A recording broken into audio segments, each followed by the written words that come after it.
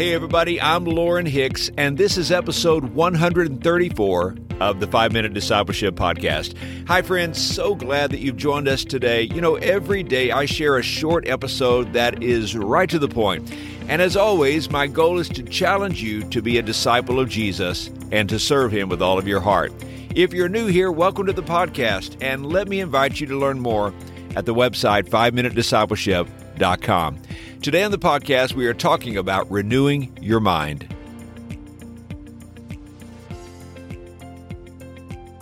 I was thinking today about when I bought my very first car. You know, I was 17 years old. I had worked hard all summer. I'd saved my money, and I was ready to buy. I noticed a guy near our church. He had a car out in front of his house with a for sale sign on it. So my dad and I went to check it out.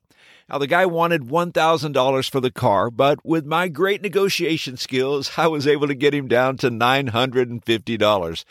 It was a 1979 Datsun Station Wagon. The color was yellow, and the car was mine. I noticed, though, after driving for a few days, that the car pulled hard to the right side of the road. In fact, if I were to take my hands off the wheel, the car would eventually go off the road and into the ditch, I suppose. But have you ever driven a car that tended to pull in one direction? It means that the car is out of alignment. Have you ever had a car that was out of alignment? Now, let me ask you another question. Is your life out of alignment, or is it in alignment with God's Word? You see, it all starts in our thought life. Your thoughts tend to pull in one direction. It might be self-pity, it might be unforgiveness, it might be fear, or it might be lust. By faith, we put both hands on the steering wheel, and we turn our minds back to alignment to God's Word. I don't have to convince you that we all struggle with this. Our minds are very often disobedient to God. All of a sudden, you catch yourself, why am I so worried? Why am I so afraid? You didn't wake up and consciously decide to feel resentful and bitter. What happened? Your thoughts went that way and you entertained them.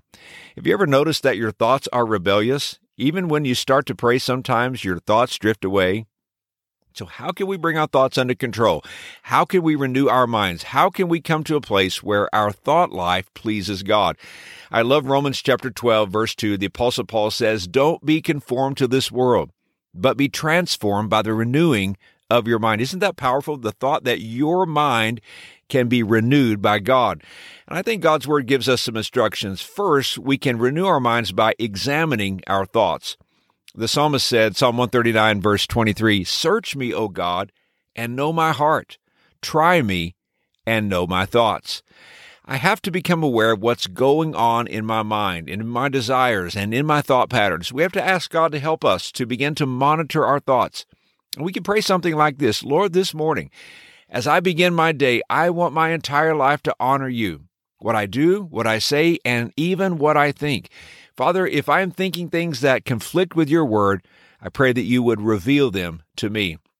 And this is so important because we don't always notice what's going on in our minds. There are people who every day, all day long, have habitual patterns of bitter thoughts or anxious thoughts or selfish thoughts or lustful or greedy thoughts, and they couldn't even tell you what's going on in their minds. So we need to pay attention to what's going on in our minds. Second, we can focus our thoughts.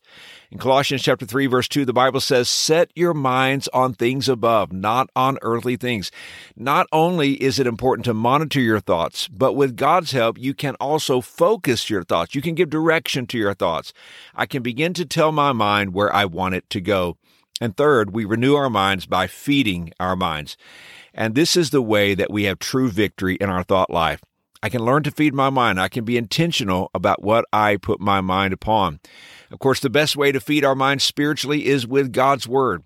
When you think on the powerful truths of Scripture, God uses His Word to change your way of thinking. The Bible teaches us this is how our minds can be renewed. And I love Philippians chapter 4, verse 8, which says, "Finally, brothers and sisters, whatever is true, whatever is noble, whatever is right, whatever is pure, whatever is lovely, whatever is admirable, if anything is excellent or praiseworthy, think about such things." And here's today's challenge. Be honest and take inventory of your thought life. Does it honor God? Do you need your mind to be renewed? Do you need an alignment in your thought life? your life won't be transformed until you submit your way of thinking to Christ. So today, let's set our thoughts on things that are pleasing to God.